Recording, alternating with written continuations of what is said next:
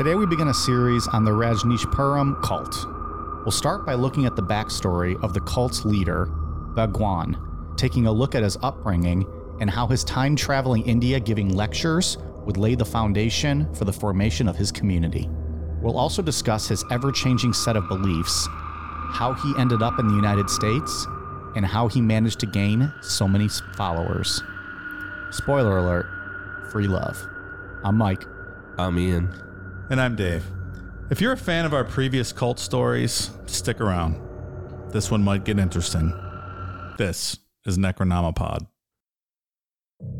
My people are rich. In fact, only the very rich, educated, intelligent, cultured can understand what I am saying. Beggars cannot come to me. Poor people cannot come to me. The gap is too big. They can hear me, but they cannot understand me. So it is natural. I am the rich man's guru. So what was the last cult that we covered? I don't even remember. It's Canadian guys? Solar Temple. Solar Temple? A long time ago. That's No, it can't be that. we redid Heaven's Gate Oh, yeah. not too long ago. Summertime, I think. It's really been that long? Wow. It's only so many cults available. It's very true. It's not an endless well. You got to pace them out. Ones that have like a real meaty story that you can dig into. I'm going to burn up the good stuff. I think overall they're my favorite genre that we cover. It's just they're very fascinating to me. But I feel like there's just one out there that we're missing that we covered that we just can't remember. I don't know. Maybe it is Heaven's Gate. The Japanese one where they liquefied people, that was fun. That was Shoko Asahara. Shoka Asahara. that was back in 2020 though, right? I don't know. I have no sense of time. That was a while. That was like one of our first shows. I think that was in 2019. That wasn't even in the studio. No. That was when we were still in my basement. Was it? I feel like think it was a poker table studio. Maybe. No idea. It's weird that like with some of these shows, I just have like brief instances of drunk memories of where I was like for those. Usually, like if I remember my back being sore, it's because we were in your basement and I was on like that high chair where there was like really no back to it. Why do I always get the shitty chairs? That was before you had surgery with your tailbone. It was just at the cusp of it. You guys always give me the shitty chairs. We did Love Has Won. We talked about them. Oh, those guys. Yeah, there it is. We talked about them on Patreon. That was a Patreon one. That was it. Somebody just sent us something about them dropping all charges against all those people. They wanted to know how you felt about that. Oh, yeah. I kind of looked into it. Like, I got really annoyed with following them on Facebook. It was getting real weird. Like, the Father God, his Facebook was getting really strange. And then the other ones were real annoying. The two girls. That's hard to believe. We got a bad review because of that. Really? You remember I said I was annoyed by basic white girls that were into Saturn being retrograde? Someone stopped listening to us because of that. Yeah. I'm a basic white girl, sir. It goes for basic white guys, too, that are like I'm that. going to get my pumpkin spice latte and not listen to your show anymore. White people are the worst. Ruin everything. Okay. You feeling better today, Ian? I know Mike and I had to do our monthly cool down show by ourselves the other day. Yeah. A little bit. We told people he was sick, but in all honesty, we said, no, you're not doing the show until you get this outline done. So you're out, Pally. Them's the rules. It's no holds barred when you're not here. Yeah. As soon as I hit play and it was Ozzy Osbourne. I was almost going to take a picture of all the coke we had going on in the studio and use that as the we can use that as the picture for social medias, but I decided it'd probably be in poor taste. Yeah, that's not a good idea. Yeah. Plus, you'd have like the, stripper's ass in it and everything. So we didn't want to do all that. Gotta leave something behind the scenes, behind the kayfabe, you will. Kayfabe. But anyways, so this is an interesting subject. Yeah, this is a very popular one. Really good Netflix series came out a couple years ago about it.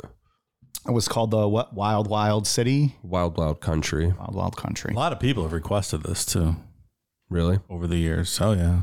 Yeah? Oh. Oh yeah. Well, now they get their wish. Lucky them. Eileen Wuornos into this. It's been a hell of a few. It's Christmas in the fall over here at Necronomipod. Like to give back.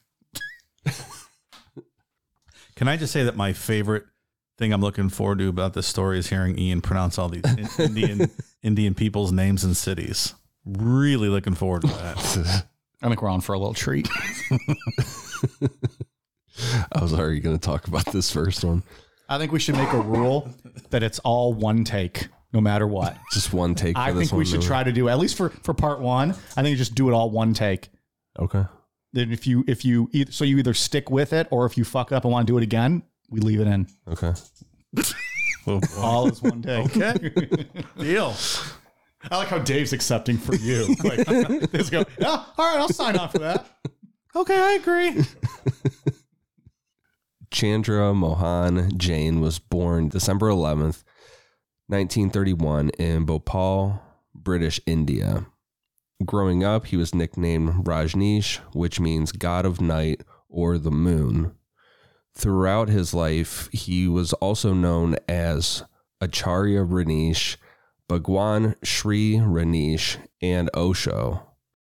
For the sake of keeping the story consistent, we're going to just call him Bhagwan the whole time because that's the name most people knew him as once his religious movement really got going. I know Bhopal from when I was a kid, there was a big disaster there at the Union Carbide plant. You guys familiar with that? There's that big gas leak that killed like 4,000 people in the town. No. Yeah. That doesn't sound pleasant at all. I know, it was horrible. So that's why I'm familiar with Bhopal. At this time, Dave, were the British sending any of their prisoners to India, or had they all been sent to Australia? I think they were all in Australia at that point. Okay. And still to this day. Still, yeah. Generation after generation after generation of criminal. It's like Escape from New York over there, I understand. Lawless. Yeah. They have to wall it off from the rest of the world. They have to like piss in cans and then close them up and then sell it as Foster's and then drink it themselves. It's a vicious cycle, friend.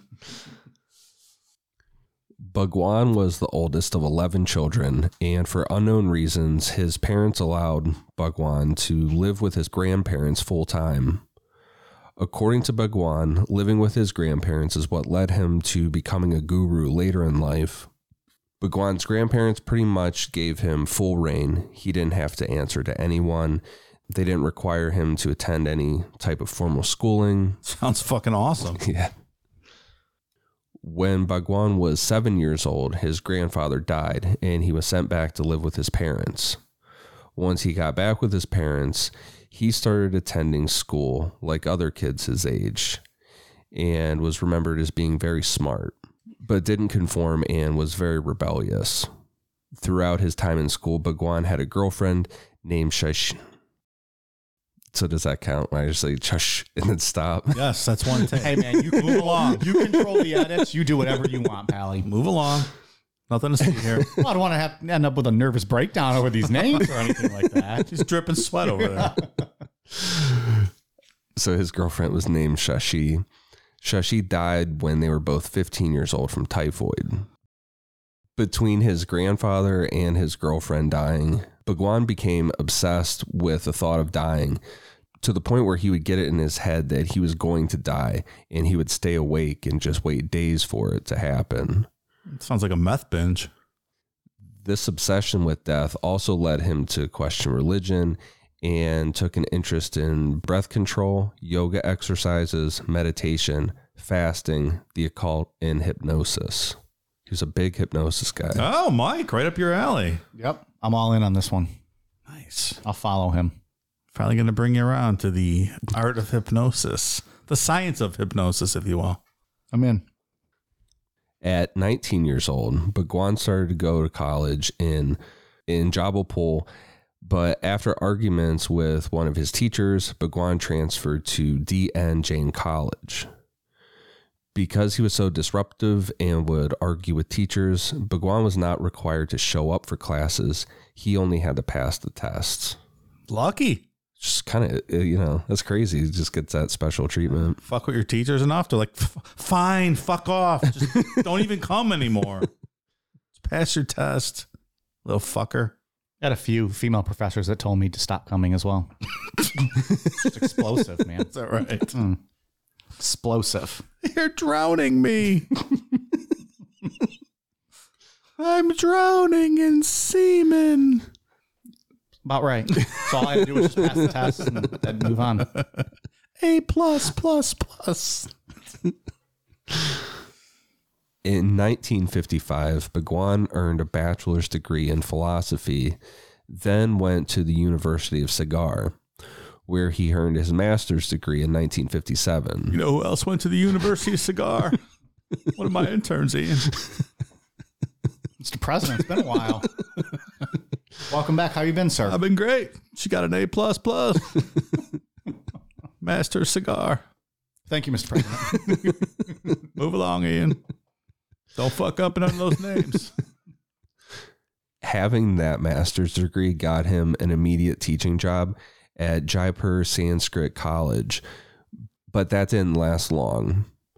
Bhagwan's trend of arguing with everyone and going against a lot of the cultural norms in India caused him to lose this job because he was a, quote, danger to his students' morality, character, and religion. I could see that. Yeah, Bhagwan is a very... He's playing outside of the lines here. Yeah. He bounced around as far as teaching jobs went, but in 1960, he secured a position as the head philosophy professor for Jabalpur University. At the same time he was working as a professor, Bhagwan traveled around India under the name Archie. Move along. I'm kidding. I can't remember how I said it the first time. Well, it'd be even better if you say it differently every other time. Under the name Acharya Rajneesh, giving lectures criticizing socialism, Gandhi, and institutional religions. His big thing was that socialism would only normalize poverty more, and he said that Gandhi was a masochist who worshipped poverty. Oh, just like Mother Teresa, but that's a different story. We'll talk about that on another day. Save that for Bible Bound. Yeah, that's right. I'm at the cat. Come off me. According to Bhagwan, what India needed to get out of this poverty and old ways of thinking was capitalism, science, modern technology, and birth control. He said Orthodox Indian religions were dead, filled with empty ritual, oppressing their followers with fears of damnation and promises of blessings. Did you know when Gandhi's wife died, he started sleeping with naked young women just to test himself? Really? Kind of interesting, I always thought. I didn't know if that was a setup for a joke or if that was true. No. Yeah, I was kind of waiting. Oh, Really?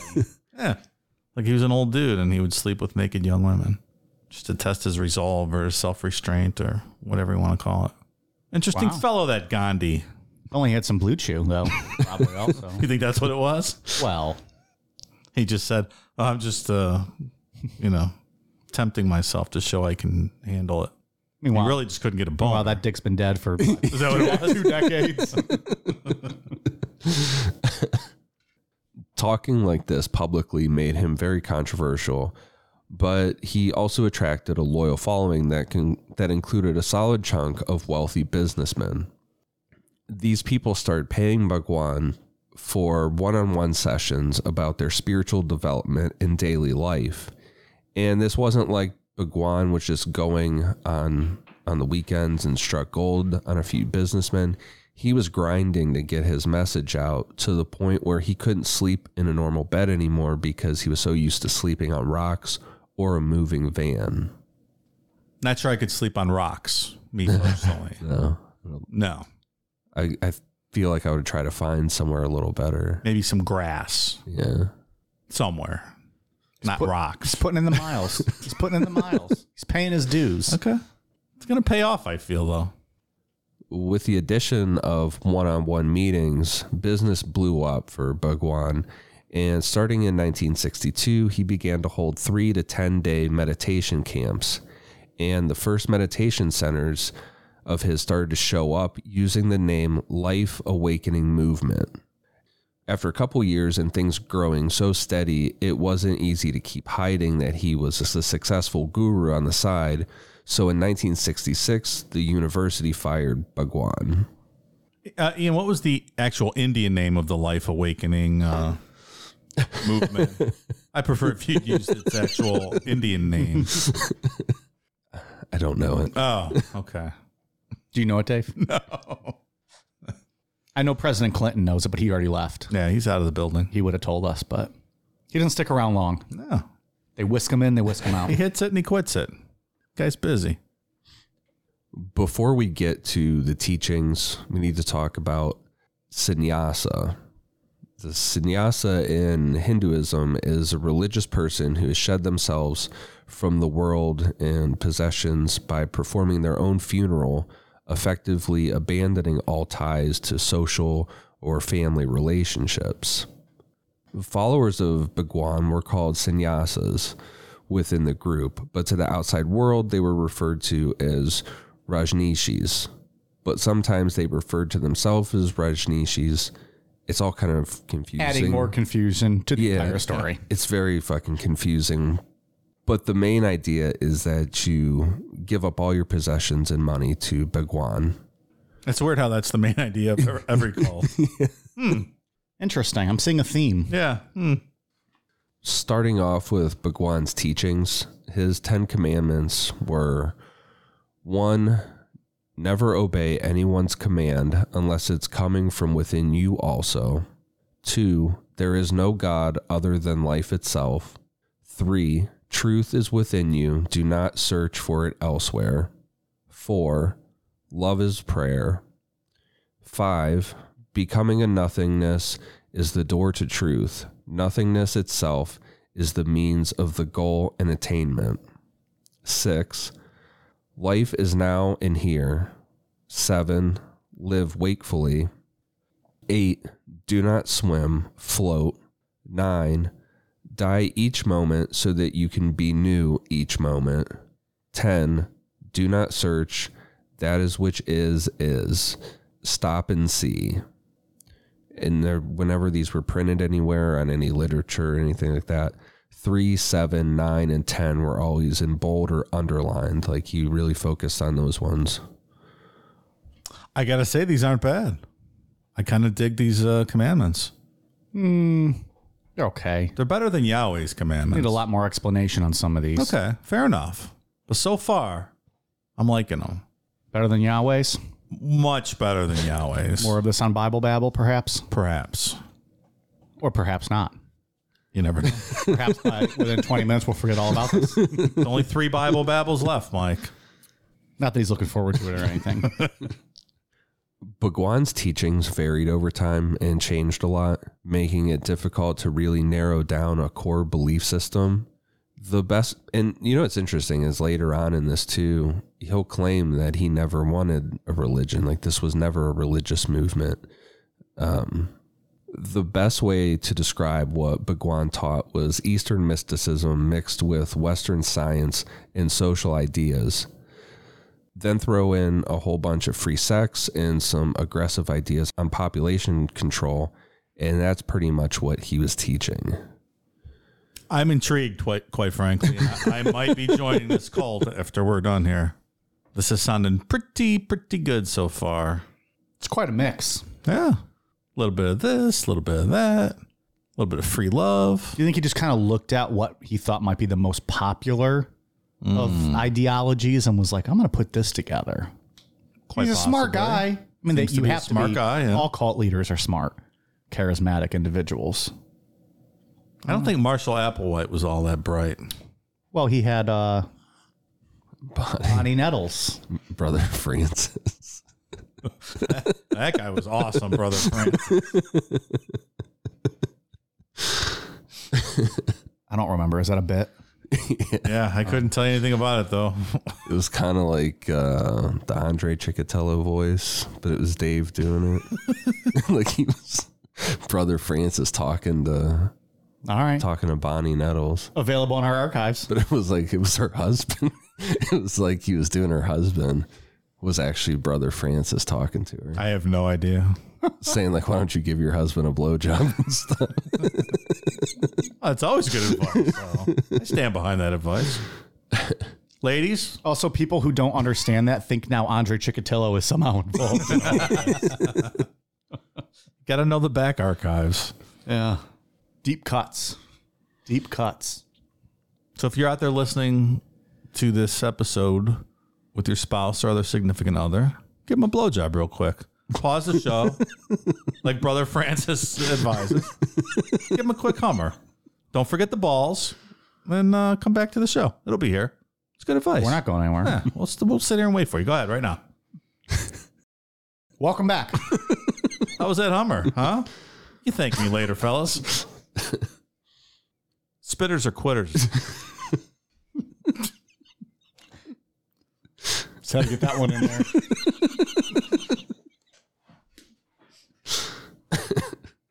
From reading into things and watching Wild Wild Country, it seems like aside from the open sex, the biggest thing Bhagwan was doing differently was his version of meditation.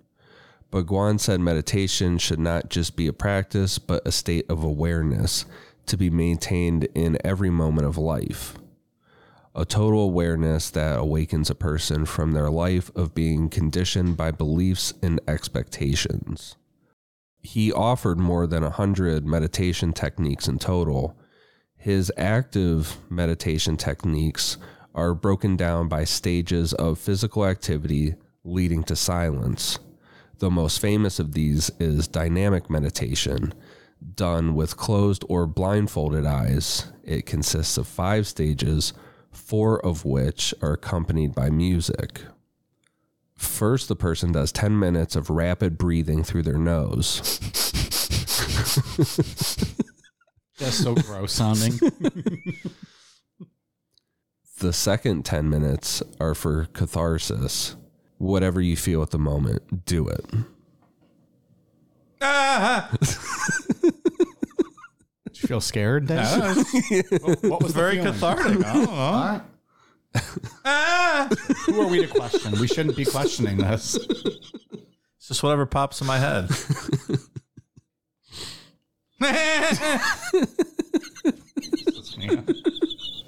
It's not very relaxing doing that noise. I don't know. It feels like the opposite of meditation. Kind of ruining my meditation. Yeah.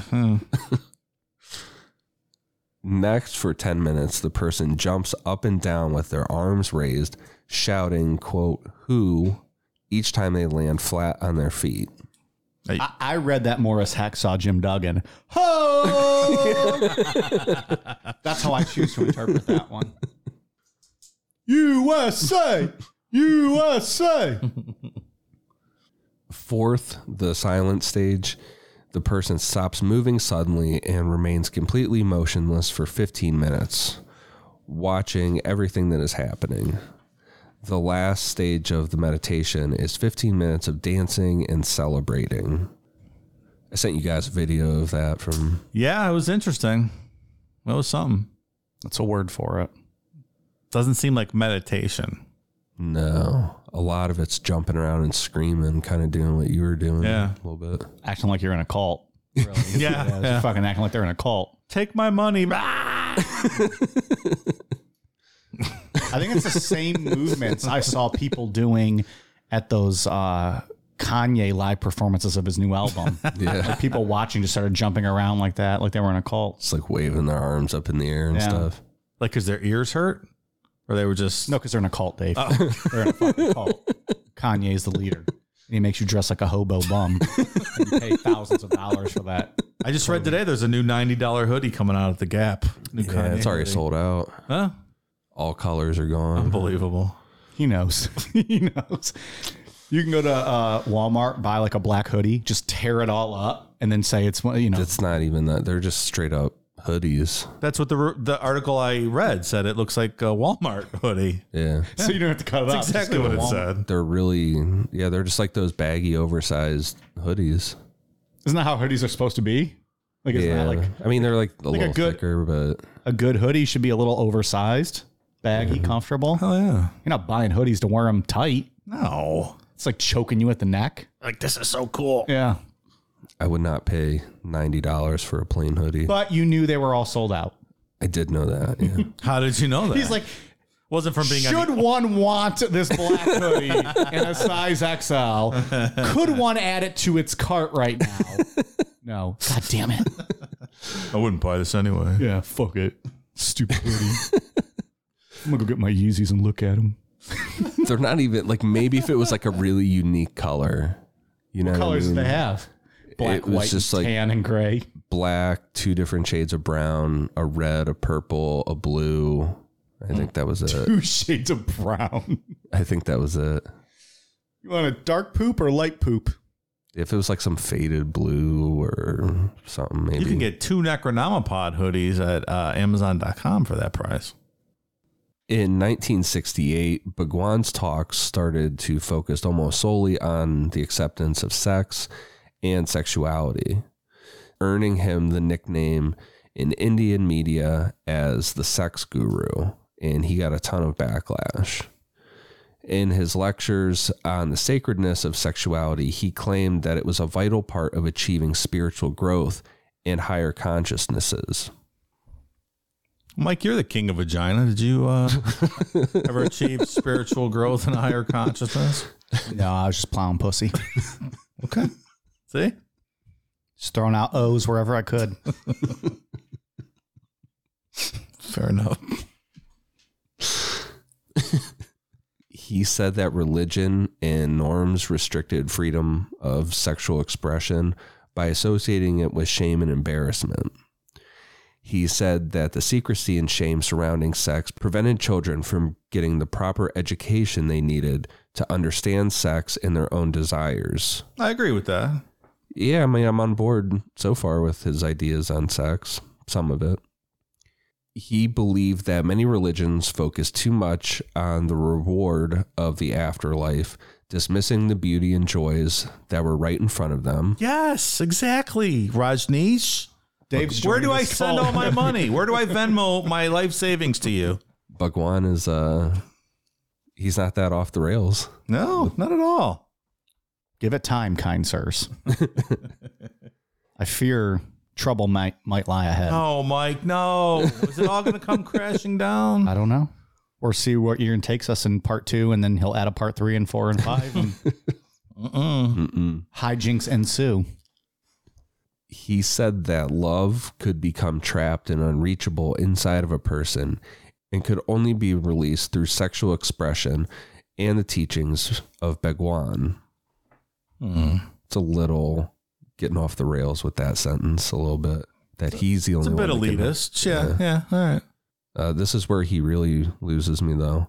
Bhagwan was pretty liberal with all this stuff, with free loving and everything, but he was not a fan of the LGBTQ community and sex workers. He claimed that open conversations about sex being taboo caused people to develop what he said were unhealthy behaviors, like being gay or making money from anything sexual, even though that's kind of what Bhagwan's going to end up doing here. God damn it, Bhagwan. Now you lost me. I was coming along here. I was ready to move in with these guys, and now with the homophobic shit. You got to Venmo your money back. God damn it. The best thing out of that sentence was Ian almost making up the word taboo. I want that to be the word now. Taboo. Oh, I'm not going there. That's so taboo.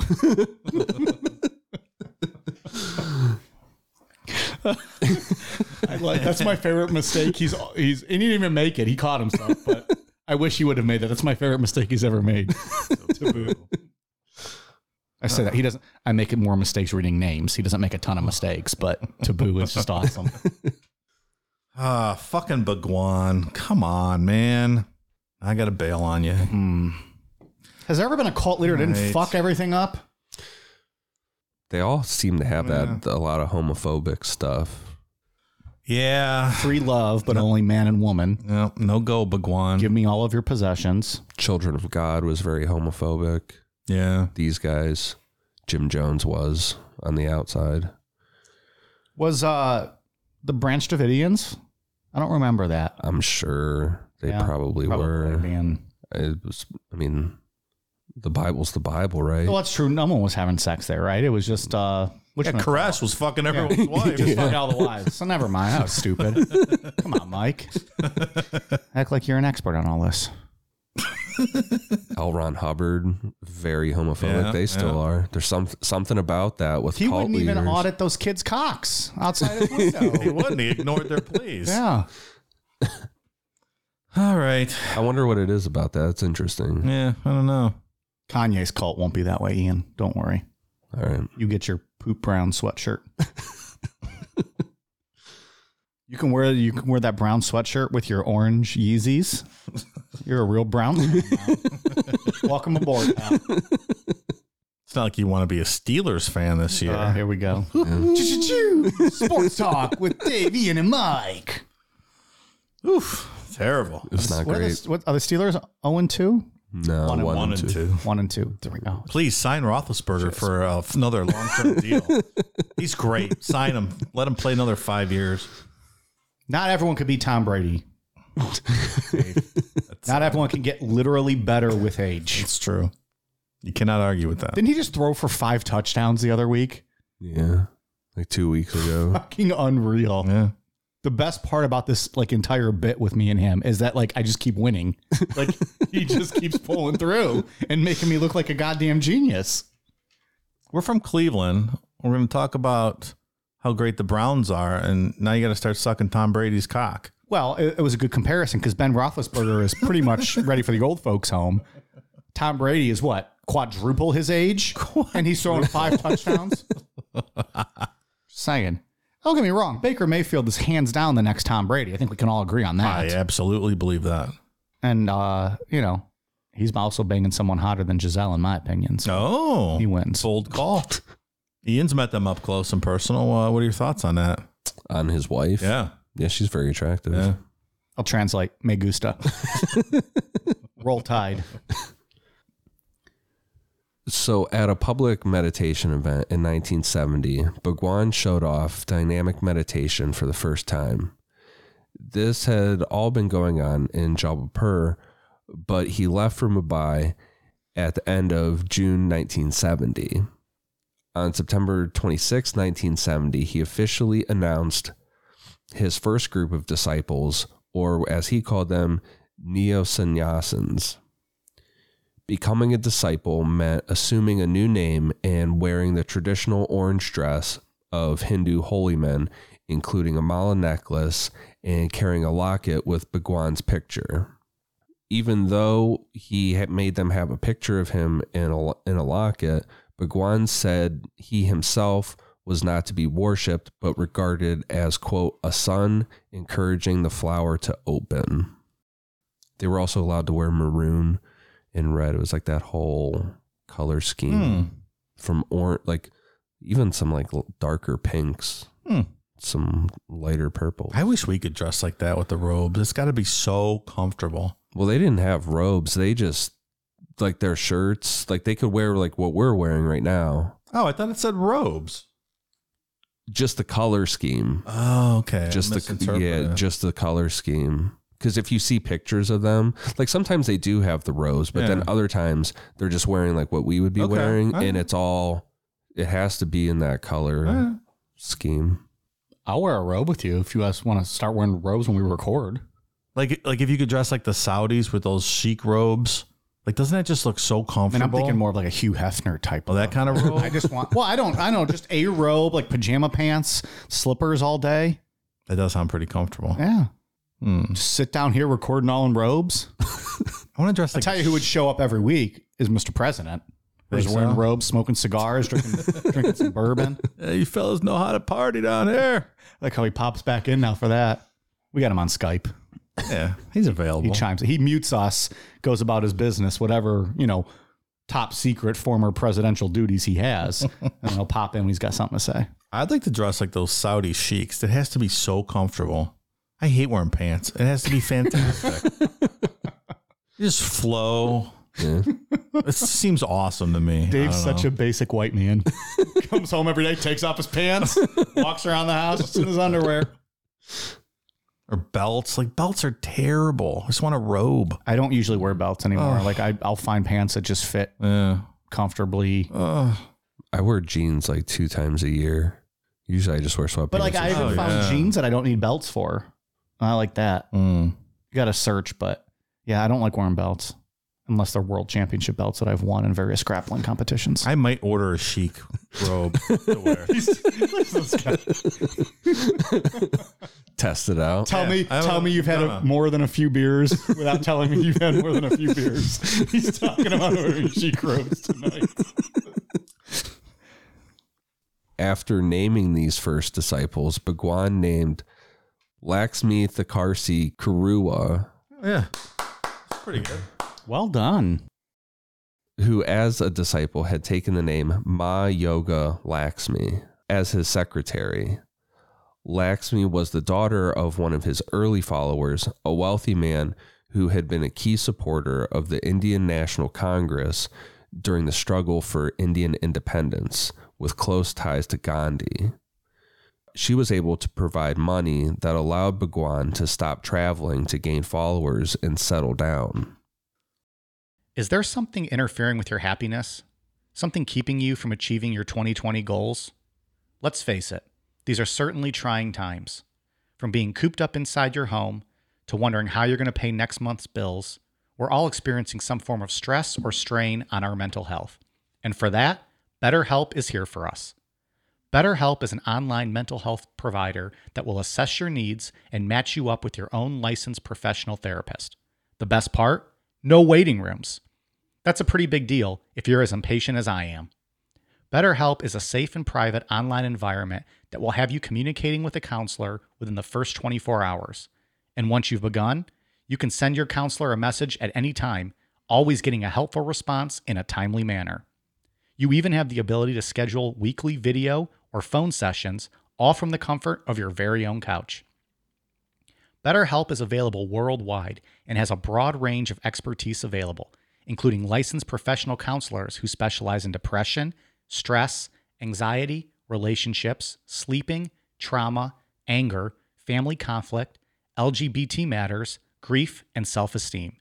In fact, so many people have been using BetterHelp that they're currently recruiting additional counselors in all 50 states. Not happy with your counselor? No worries. BetterHelp is committed to facilitating great therapeutic matches and makes it easy and free to change counselors if needed. Remember, everything you share with your BetterHelp counselor is completely confidential. And while it's not a crisis line, it is a convenient, professional, and affordable way to seek the help you deserve. Financial aid is even offered to those who qualify. Want to hear how BetterHelp assisted people just like you? Check out the testimonials posted daily on their site. Look, we here at Necronomipod want you to start living a happier life. So, as a listener, you'll get 10% off your first month by visiting betterhelp.com/necro. Join over 1 million people already taking charge of their mental health. Again, that's BetterHelp, betterhelp.com/necro. Hey, it's Kaylee Cuoco for Priceline. Ready to go to your happy place for a happy price? Well, why didn't you say so? Just download the Priceline app right now and save up to 60% on hotels. So whether it's Cousin Kevin's Kazoo Concert in Kansas City, go Kevin, or Becky's Bachelorette Bash in Bermuda, you never have to miss a trip ever again. So download the Priceline app today. Your savings are waiting. Go to your happy place for a happy price. Go to your happy price, Priceline. In December 1970, he moved to the Woodlands apartment in Mumbai, where he gave lectures and received visitors, among them his first Western visitors. Then the following year, in 1971, he adopted the title Bhagwan Shri Rajneesh, Bhagwan meaning blessed one, and Shri being the equivalent to Sir in English. Did they use any of the Kama Sutra and all this free love over there? I wonder. I don't know what was. It's a good book, man. Kama Sutra. Lots of good positions. I'm a co-author of that. Is that right? Mm-hmm. Mike's guide to successfully implement every position in the Kama Sutra. Mm-hmm. Knowing the clit does not exist. Oh, okay. Well, yeah, you should work around that. Well, They thought it did when they're setting up this whole game for you, making it based on that. Yeah. I'm giving you the real story about how you actually go about business. Got it. Yeah. Not wasting your time. Yeah, like you're you know, what is this fucking national treasure? I can want me jumping around all over looking for hidden clues? No, just get to the point. Here it is. Yeah. Co-author. Okay. For some reason, they don't give me credit on that. I don't know why. Weird. Submitted so many stories. Strange. So that brings us to 1972 when Bhagwan met the woman who probably is going to become more of the focus of this story in the end, Ma Anand Sheila. Well, it's a curveball, Ian. I thought this was all about Bhagwan. Yeah, Bhagwan's going to take a back seat here for a while. Wow. Okay.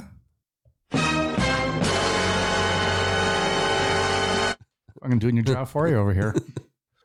Sheila was born Sheila Ambalal Patal in 1949 in Gujarat State, India, and is the youngest of 6 children. Sheila changed her name to Ma Anand after becoming a disciple of Bhagwan's. And interesting, all the women, when they changed their name, had Ma in the beginning of it. That was one of his rules, that they had to have that. And it's like it's like, I don't even know what you would call it. Like identifying as a woman in a name, like what is like the prefix? Okay. It's a Ma is a prefix that means that they're able to give birth. Okay. Duly noted. That was his rule. All women had to have a that. lot of rules. This guy acts like he's running a cult or something over here. At 18 years old, she moved to the United States and attended Montclair State College in New Jersey. From there, Sheila met and married a guy named Mark Harris Silverman, who was an American from Highland Park, Illinois, and took the name Sheila P. Silverman. In 1972, when Sheila was 22, she was offered an art apprenticeship in northern India and was waiting for her husband to finish his exams before they moved there. The plan was interrupted when she received word that her mother was having complications from an eye surgery, so Sheila returned to her hometown in India to be with her mother, with the plan that Mark would come after he finished those exams. Just like you, Mike. Coming after you finish your exams and your professor. That sounds about right. I don't recall all the specifics, but probably. One day she visited her mother in the hospital and then traveled with her father to visit with a cousin in Mumbai. As it turned out, Bhagwan lived really close to where Sheila and her father were staying, so they decided to visit Bhagwan. Usually, Bhagwan didn't see anyone that wasn't on his schedule, but for whatever reason, Sheila and her father were let right in. Because they had money. Stop. Hey, this is her story. According to Sheila, Bhagwan held her to his chest and she, quote, looked at him with a completely dissolved heart. When you listen to her tell it, she's has tears running down her face. So sweet. She just knew at that, just the first time seeing him, that she's like a Jeffrey Dahmer victim, completely dissolved heart.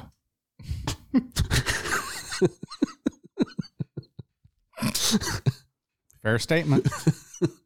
In a vat of acid in the living room. Now we're getting carried away. When her husband Mark showed up in India, the first thing Sheila did was introduce Mark to Bhagwan. Mark was impressed with Bhagwan from the standpoint that he was an intelligent guy, but Mark wasn't sold on the spiritual side of things. Bhagwan invited them to one of his meditation camps, and at that point, Sheila and Mark were completely sold on Bhagwan. This is when Sheila would start the process of becoming an official sannyasa and changing her name.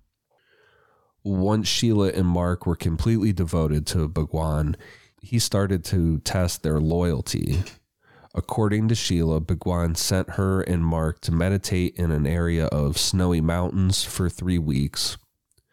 Then Bhagwan asked them to go back to America and cut off ties to the people that they knew there.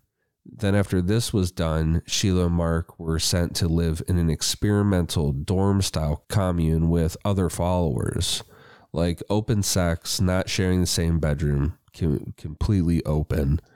And even though Sheila fully believed in Bhagwan, according to her, she still had a hard time with this.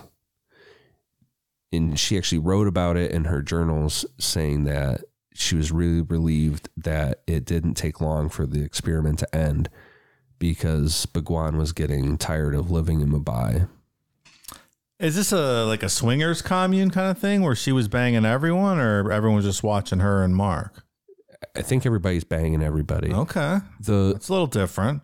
Yeah, his whole teaching was that marriage should be a non-existent thing in culture. Marriage should just be done away with completely. Interesting point of view. You back on board? No, I can't get past the homophobia. Fucking Bhagwan. You almost had me. You're reeling me in, pal. The humid climate of Mumbai was not good for Bhagwan's health. Or anyone else's, I'm sure. It sounds awful. Right. He ended up developing diabetes, asthma, and a bunch of allergies. In 1974, he moved to a property in Corgan Park, Pune, purchased with the help of Ma Yoga Mukta, a.k.a. Catherine Venelos, who was a Greek heiress. Bhagwan spoke at the Pune ashram from 1974 to 1981. There were 2 adjoining houses and 6 acres of land that became the center of an ashram. It was set up to have audio recording and later video recording and printing of Bhagwan's teachings made for worldwide distribution, allowing him to reach larger audiences, resulting in more Western followers. The ashram soon had an arts and crafts center, produced clothes, jewelry, ceramics, and had live performances of music, like a straight up getaway resort type thing, but all based around religion or his, spiritual teachings. Dave's needle is now moving back towards the center. But you can only wear maroon down to orange. Like, was everybody fucking? Like just swinger colony? Yeah. It's like, oh yeah. Well, wait till we get next week when we get to the FBI investigation. One of the FBI officers, in an interview, he said like he was shocked when they first showed up for their investigation. There were 2 people just fucking on the ground. Wow. Just broad daylight right in front of everybody. That's the life. It's gonna be a good part too. That's the life. Live music, fucking anybody you want. I'm assuming they had kegs of Miller Lite posted all up over the resort. No drinking or drugs. I'm out. Fuck that. This is a cult. What do you out. think? You could have led with this. Still. Yeah. Ugh. I'm out. Yeah, I draw the line at homophobic teetotalers. That's not my game, pal. Look, if I'm out. If a cult leader really wanted to reel me in, get me fucking shit faced, and then start spewing your nonsense, you have a better chance. Just saying. The Pune ashram was, by all accounts, an exciting and fun place to be. Yeah, it sounds like it. The day began at 6 a.m. with dynamic meditation. Then at 8 a.m., Bhagwan gave a 60 to 90 minute random lecture, just about whatever he was feeling, in the ashram's Buddha Hall auditorium, commenting on religious writings or answering questions from visitors and disciples. During the day, all kinds of various meditations and therapies were done. And then in the evenings, Bhagwan talked to individual followers or visitors. Some of the early therapy groups in the ashram, like the Encounter group, were experimental, allowing physical violence as well as sexual activity between people. Spoiler, reports of injuries and things like that happening in Encounter group sessions started showing up in the press. Very violent. There's a video that we'll talk about next week too, that someone snuck in like a hidden camera. Yeah. Very aggressive stuff. Like this one woman being held down. I'm like, that is like constituting sexual assault. Like it's crazy. I wonder what the point of that is. I don't know, but it's Therapy from your therapy. I guess. Yeah, it's wild. Let's throw a wild bear in the mix now.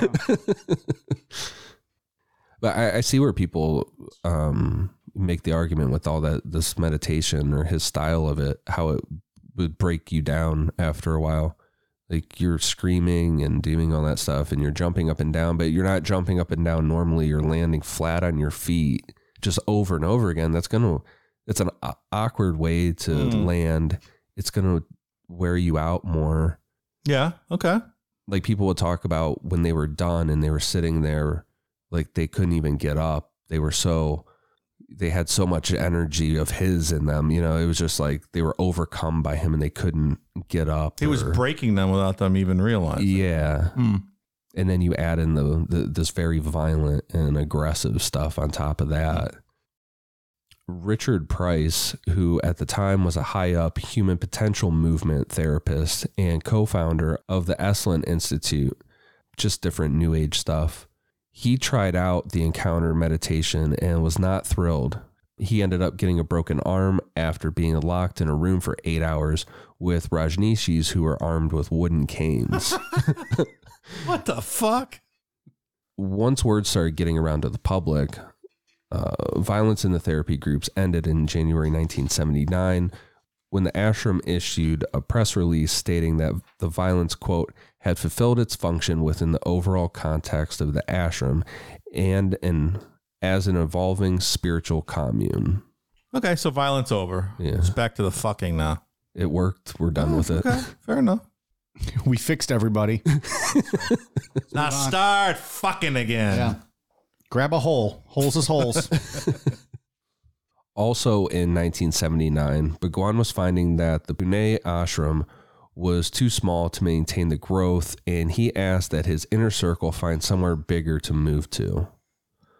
Sannyasins were sent out to start looking for a spot in India to move to, but that was proving to be pretty difficult.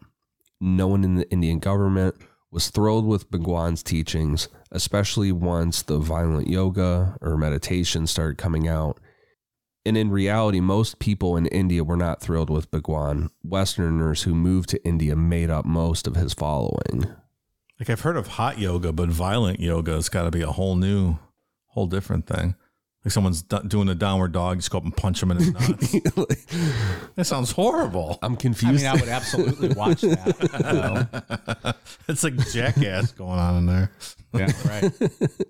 I'm confused how yoga, like the term yoga is used next to that guy getting locked in a room and they had wooden weapons. Like what about that is yoga? You don't get it, Ian. Oh, okay. Maybe this cult's not for you, Ian. You clearly don't line up philosophically with what we're trying to do here. Like, I imagine that guy being real fucking confused. He thought he was going in and doing yoga, and then they're just like, beat the fuck out of him. Just dudes with canes. You've been yogaed, motherfucker. Tensions were rising between Bhagwan and the Indian government, and they started denying land deals that the ashram was using. More importantly, the government stopped issuing visas to foreign visitors who said that the ashram was why they were there. But the biggest blow came in the form of the government canceling the tax-exempt status of the ashram, resulting in an estimated $5 million owed. Well, that'll ruin your day. Yeah. It's exactly what should happen in this country. Cancel the tax-exempt status of every church. Pay your taxes, churches. More of that on Bible Babble next month. Just my opinion. Scientology should definitely. Yeah, pay your taxes. They would be done that day. That would be it for them. If it was retrospective like that. Retroactive? Is that what you're saying? What's retrospective? Did I say retroactive? Like, wait a minute. What's retrospective? Well, like, in retrospective, thinking back, that money I had before the government took it all. Speaking retrospectively, Scientology would be fucked if they were retroactively taxed. So by 1981, Bhagwan's ashram had 30,000 visitors per year. Then on April 10th, 1981, after talking to his followers daily for 15 years, Bhagwan started a 3.5-year period of public silence. And at the same time, Ma Anand Sheela replaced Ma Yoga Lakshmi as Bhagwan's secretary. As 1981 went forward, the tensions around the Pune ashram between the Indian government and Bhagwan were boiling over, and discussion of moving the ashram to the United States started being discussed. On June 1st, 1981, Bhagwan traveled to the United States on a temporary visa for medical purposes and spent several months at a Rajneesh retreat center that was set up in New Jersey. And this is when Bhagwan's teaching and all he had built turned into a true multi-million-dollar, possibly billion-dollar organization. I think those Jersey guys like the Bhagwan coming there. They're like, oh, we don't need no ashram in Jersey. Oh, I could see them getting pretty upset about that. ashram. It's their territory, right? Maybe not the same market, though, right? I don't know if they're going for the same thing. I just picture Tony Soprano and the fellas sitting around the Satrials on talking about the Bhagwan moving into Newark with this ashram. Baga what? I'll have to get to episode 2 someday. You'll have to do that. Not long after he was in New Jersey, Sheela made a public statement saying Bhagwan was in grave danger if he stayed in India, so leaving for the United States was necessary for surgery. Even though Sheela said the medical situation was super serious, Bhagwan never got medical treatment outside of the New Jersey Center during his time in the United States, and this was all about figuring out where to move the ashram. I mean, a cult leader being dishonest like that is something we've never seen before. I think that's a fact, right? We've never seen a dishonest cult leader. Never. They're always very truthful in their dealings. Speaking of cult leaders, I believe we'd like to confirm right now that Promised Land is not dead. Oh, no, it's not. There will still be a conclusion to that series. Two more episodes, yeah. It'll be done. By 2023, Promised Land will be concluded. I thought you were going to say it's not dead because it's going to live in our hearts and minds forever. No, I have more faith in that. We've been getting some questions and comments and frankly just not responding to any of them. But so I figured I'd just do it here.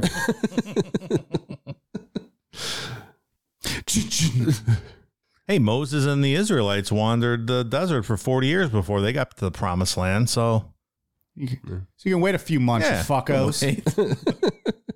I really wanted to get it done this week, because I was really like, all right, I'm gonna sit down and do it. Then I got sick, and I wanted to make sure this got done, so it'll be out soon. Soon's a relative term, so don't put any time frame around. I just wanted to confirm that it wasn't over. There's 2 more episodes. Understood. That was because people were asking like if that was the end of it. No, there's 2 more episodes. Ian's going to land the plane on that whole story. So like we said, this was getting its way to being $1 million, multi-million, possibly billion-dollar organization. At this point, the movement had a sophisticated legal and business setup and had created a corporate structure consisting of multiple front companies and subsidiaries. There were 3 main organizations within the Rajneesh movement: the Rajneesh International Foundation, the Rajneesh Investment Corporation, which managed the RFI, and the Rajneesh Neo-Sannyasin International Commune, the umbrella organization that oversaw all investment activities was Rajneesh Services International Ltd, a company incorporated in the UK but based in Zurich. There were also smaller organizations like the Rajneesh Travel Corp, Rajneesh Community Holdings, and the Rajneesh Modern Car Collection Trust, whose sole purpose was to deal with the purchases of Rolls Royces. The fuck out of here. Bhagwan starts living the life. Yeah, I can tell. It was estimated that by the mid-'80s, Bhagwan was bringing in $120 million a year. So $120 million in 80s money. Mm-hmm. It's okay. It's not bad. Not bad at all. And those Rolls Royces got him a lot of attention. The media reported on his collection because he just stood out. You have this older guy, looks like what you would consider a traditional guru. He's got a long beard. But then he rolls out in this brand new Rolls Royce wearing $1 million watch.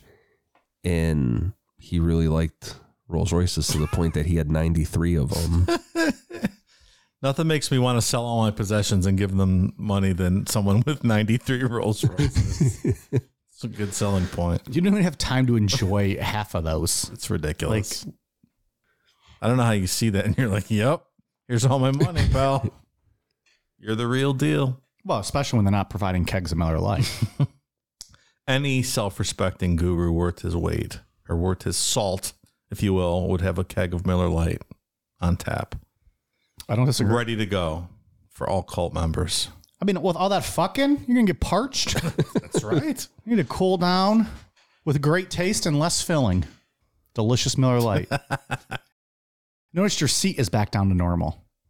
We touched on this on the cool down show. Do we? Are you fucking around with me? Well, I sit on my legs sometimes. I think that's. Oh, maybe that's what you were doing. Yeah. On the cool down show, I was looking up at you, and then now I'm like, oh, he's back to normal. I just noticed. All right, maybe that's what you were just doing. Fidgety. All right, I never noticed you being, higher. Like that? It was that. That's exactly what it was. Sitting on my leg. All right. If you had done that in the past, I did not notice, but yesterday it fucking threw me off. So like you said, Dave, it kind of contradicts itself, becoming a sannyasa, and then Bhagwan's out here with $1 million watch and some Rolls Royces. $1 million watch. Can you imagine? Yeah. If you ever seen this, it's just like when he comes out, because he's always praying. So he's wearing like there's something about him that like gives off this aura because he's wearing like the straight up guru stuff. Which portrays like a poverty kind of setting. Right. Robe, but then he comes out praying. He's got this watch on that is literally just diamonds. That's all it is. So stupid. It's just like glittering. That's all. It's just glowing in the light and it's all diamonds. I wouldn't be able to function if I had $1 million watch on. Like, I just wouldn't move. Just looking at it. I wouldn't even want anyone looking at it because I'm like, something's going to fuck it up. Like, don't move, don't touch it. The insurance and loan on $1 million watch exactly. is What is wild. the point? It's so dumb. Yeah. It's a different world, friends. I think I wear an $80 watch. Does just fine. Tells me what time it is. Right. Never had any issues with it. Even, you know what? Even tells me the date. See? That's a But bonus. there you go. Bonus. Just saying. Does what it's supposed to do. Yeah. Although it's straps falling apart a little bit here on the side. I mean, you go for the utilitarian kind of watch, so it doesn't need to be flashy. No. Just need to know what time it is That's all the... without having to pull my phone out of my pocket or look for that all the Exactly. time. On it right there on my wrist. I just look up at the sun and see where it's at, and that's how I tell time. Oh, you're a true outdoorsman. Well, yeah. I am not. I am not. Ian always knows it's 2:30 because he has to go to Speedway and sees his raccoon buddies. Well, if I continue this no smoking trend, Look at you There's being all gonna be Mr. no- Healthy boy. let's say bye to the raccoons. There's no need for me to go anymore. They'll be heartbroken. Man, it's gonna be a sad day. I haven't hit my vape this whole episode. I will remember you. Will you remember me? And it's gonna be like a sad raccoon, like looking out of a dumpster Yeah. as you like drive away, and like your headlights just slowly fade out. Like a tear goes down like the raccoon's face. Then it cuts to you in the car with a tear going down your face. And then they all start eating garbage again. Yeah. They go back to eating their Including you with your Wendy's triple.